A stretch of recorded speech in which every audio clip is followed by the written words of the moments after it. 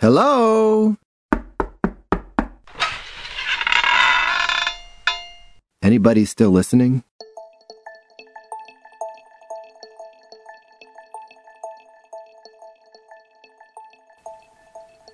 Well, I'm back. Pod fade? Who, me? Of course, listeners with long memories will record that back in June, I announced that I would be taking a little break from the Free Reads podcast, since the press of early summer responsibilities was such that I just didn't have the time. Well, that excuse might have worked for a couple of weeks, or maybe a month. But how do you explain 4 months of silence, Jim? The answer is, I can't. Well, that's not exactly true. I could, but I'm not going to. Not yet, anyway. I'm sorry to be so cryptic, but I hope to make a big announcement soon, which will explain all. Alas, the time for that announcement is not quite yet. But because of these mysterious doings, the nature of this podcast is about to change. I'm afraid I'm going to have to stop reading you stories. But lest my patient listeners start to crush their iPods against their foreheads in impotent fury, let me hasten to add that I am going to continue to read to you. My plan at the moment is to begin reading my 1991 novel, Look into the Sun, in its entirety, sometime after the first of the year. Until then, I'm going to cover some of the greatest hits of my column, On the Net, which appears regularly in Asimov's science fiction magazine. My beat in this column is to seek out Skiffy on the web. In each installment, I point my readers toward cool sites that I've discovered and natter on about things I know practically nothing about. Now, as you know, websites come and go, and some of the columns I plan to read first saw print several years ago, practically an eon in internet time.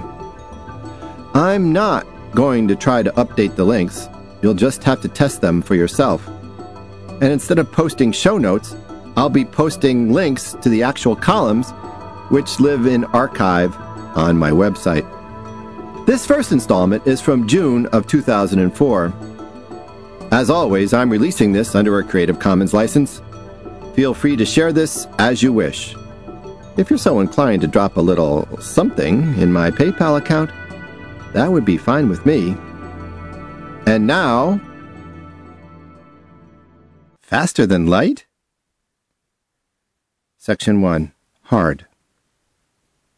Probably the dirtiest little secret of our genre is that there is no such thing as hard science fiction about deep space. Hard SF? It's that particular kind of science fiction that prides itself on scientific rigor. Alan Steele has written that hard SF is the form of imaginative literature that uses either established or carefully extrapolated science as its backbone. Or, as Gregory Benford has so often put it when he advocates for hard SF, I'd rather have tennis played with the net up. Alas, the net of scientific rigor catches the vast majority of the spaceships that we science fiction writers have imagined. The fact is that we aren't going to the stars if our current understanding of the universe holds. They're too far away, and we're far too mortal. Or, if we do make it out of our solar system, it will be only to visit our very nearest neighbors. Alpha Centauri is only 4.3 light-years away. That's 25,278,149,538,273 miles. It is sobering to consider that the fastest spaceships we've ever built travel at only 0.00004% the speed of light. If we limit ourselves to careful extrapolation, it is possible to imagine a spaceship that will travel someday at, say, 1% the speed of light. But that still makes the trip to Alpha Centauri 430 years long each way. Section 2. Warped. But wait, some faithful reader might say, what about a faster-than-light drive? FTL is pretty to think about and solves all kinds of plot problems, but according to what we know now, it's impossible. Traveling faster than the speed of light has about as much meaning in the real world as traveling slower than stopped. Intrepid starship captains engaging their warp drives and daring explorers making the leap to hyperspace make about as much hard SF sense as Aladdin flying his magic carpet to Mars. Which didn't stop NASA from launching the Breakthrough Propulsion Physics Project in 1996. Its purpose was to seek the ultimate breakthroughs in space transportation. 1. Propulsion that requires no propellant mass. 2. Propulsion that attains the maximum transit speeds physically possible. And 3. Breakthrough methods of energy production to power such devices. While the project generated considerable enthusiasm in science fiction circles, it was controversial in the scientific community, and all funding was cut in January of 2003. While there is a wealth of technical information on the site for the uber geek, mere mortals may want to click to Warp Drive When, a marvelous introduction to the problems and possibilities of FTL by Mark Millis, one of the creators of NASA's Breakthrough Propulsion Physics Project. It's clear that Mark Millis believes that we will someday make the breakthroughs necessary to build interstellar ships, although he is a cautious enough scientist to answer the question, so, can we do it? With a graphic that screams, sorry, not in the foreseeable future. Physics, not yet known. Will McCarthy offers a very readable summary of FTL at his 2-part lab notes over at Science Fiction Weekly. In the second of these 2 columns, he discusses how quantum mechanics may, or may not, who knows, give us a way to send our information faster than light, if not ourselves. Entangled quantum tunneling offers us a glimpse of how this might be accomplished, although that glimpse could well be a mirage. As Will writes, we may never find a way around these slippery barriers. In fact, there are so many barriers everywhere we look that many scientists have long considered the cause hopeless. I'll pause here for an encomium. We live in what I consider the golden age of science explainers. Of the many wonderful writers helping us understand our baffling universe, I think Will is among the very best. His columns at Science Fiction Weekly are lively and nicely transparent to this English major.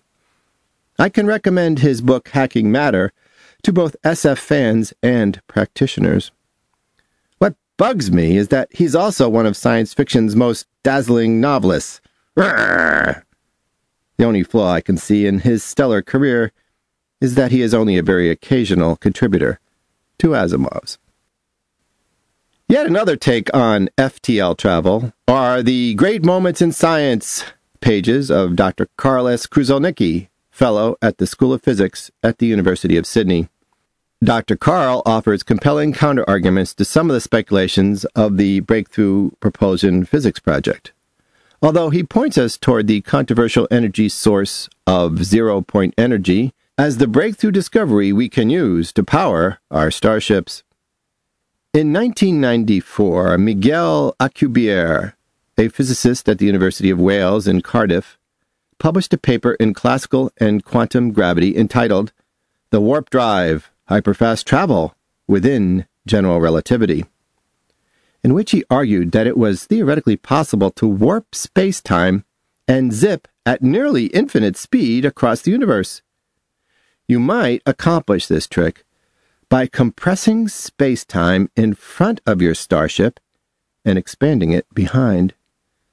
The operative word here is might, because in order to build an Alcubierre drive, you would need to be able to manipulate exotic matter, that is, matter with a negative energy density. This stuff is highly speculative, and even if it does exist, no one has the slightest idea how to contain it, much less bend it to our purposes. Meanwhile, Mitchell Fenning and Larry Ford of Tufts University crunched the numbers on the Alcubierre drive and discovered that in order to warp an area of space-time smaller than an atom, you need to expend 10 billion times the energy that exists in the entire universe. In the abstract of his paper, Miguel Alcubierre writes, "It is shown how, within the framework of general relativity and without the introduction of wormholes, it is possible to modify space-time in a way that allows a spaceship to travel with an arbitrarily large speed. In part, the initial enthusiasm with which the Alcubierre drive was greeted arose from the fact that it did not rely on wormholes." Kip Thorne wrote the book on wormholes in his classic Black Holes and Time Warps. In it, he tells how his friend, the late, great Carl Sagan, asked him to read the manuscript of Contact and vet the gravitational physics. This was a good thing, because Sagan had his heroine plunging into a black hole in order to arrive at a planet in orbit around Vega, which plunge would certainly have killed her. Thorne recommended that Sagan change the black hole to a wormhole. Although there are enormous difficulties in creating a transportation system using wormholes, such a system is at least possible. Sort of. Thinking about the problem led Thorne to consider questions that pushed physics to its farthest edge. He asked himself, what things do the laws of physics permit an infinitely advanced civilization to do?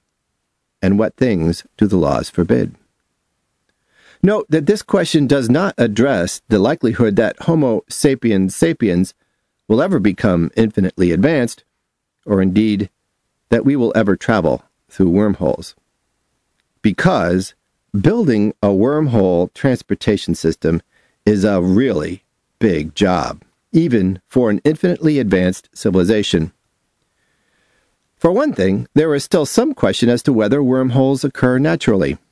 If they do, they are many times smaller than an atom.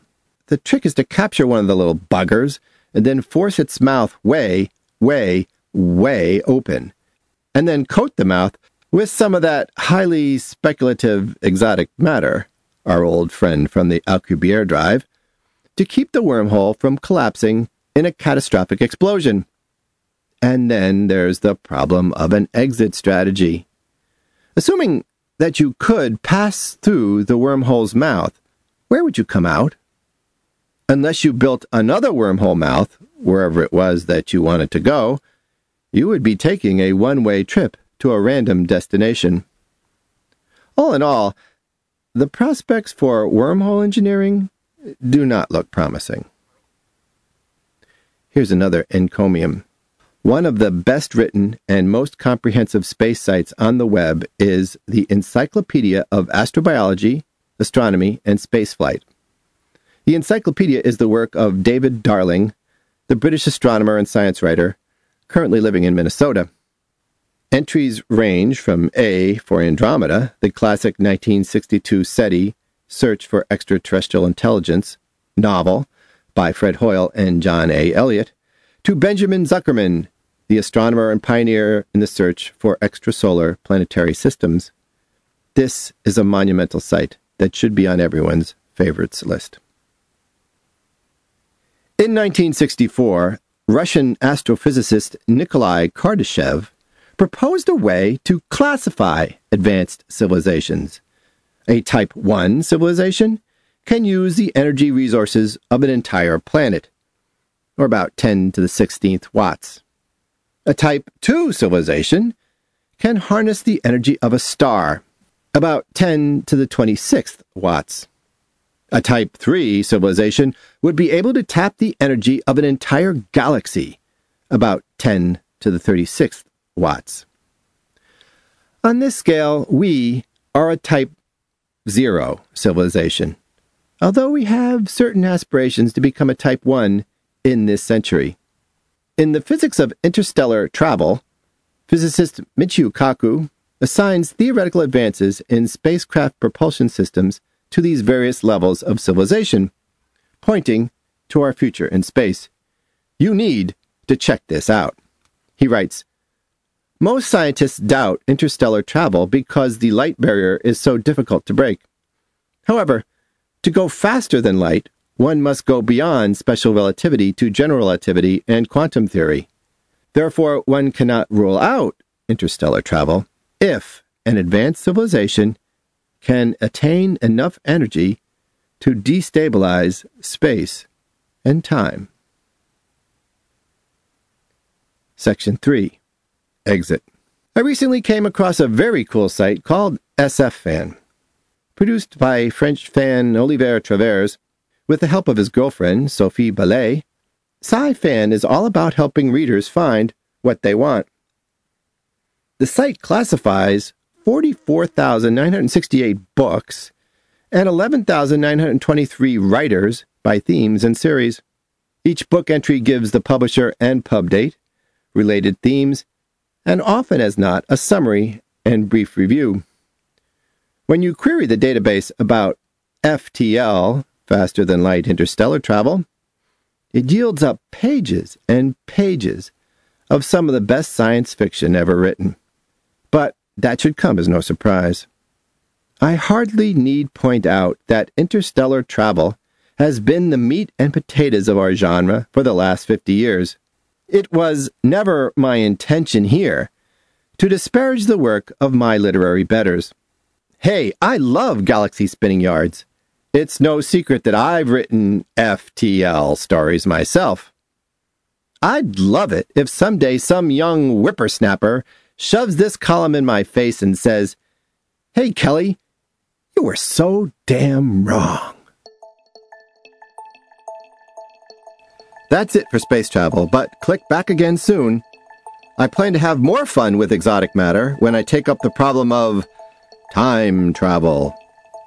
Until then, this is Jim Kelly. Thanks for sticking with Free Reads.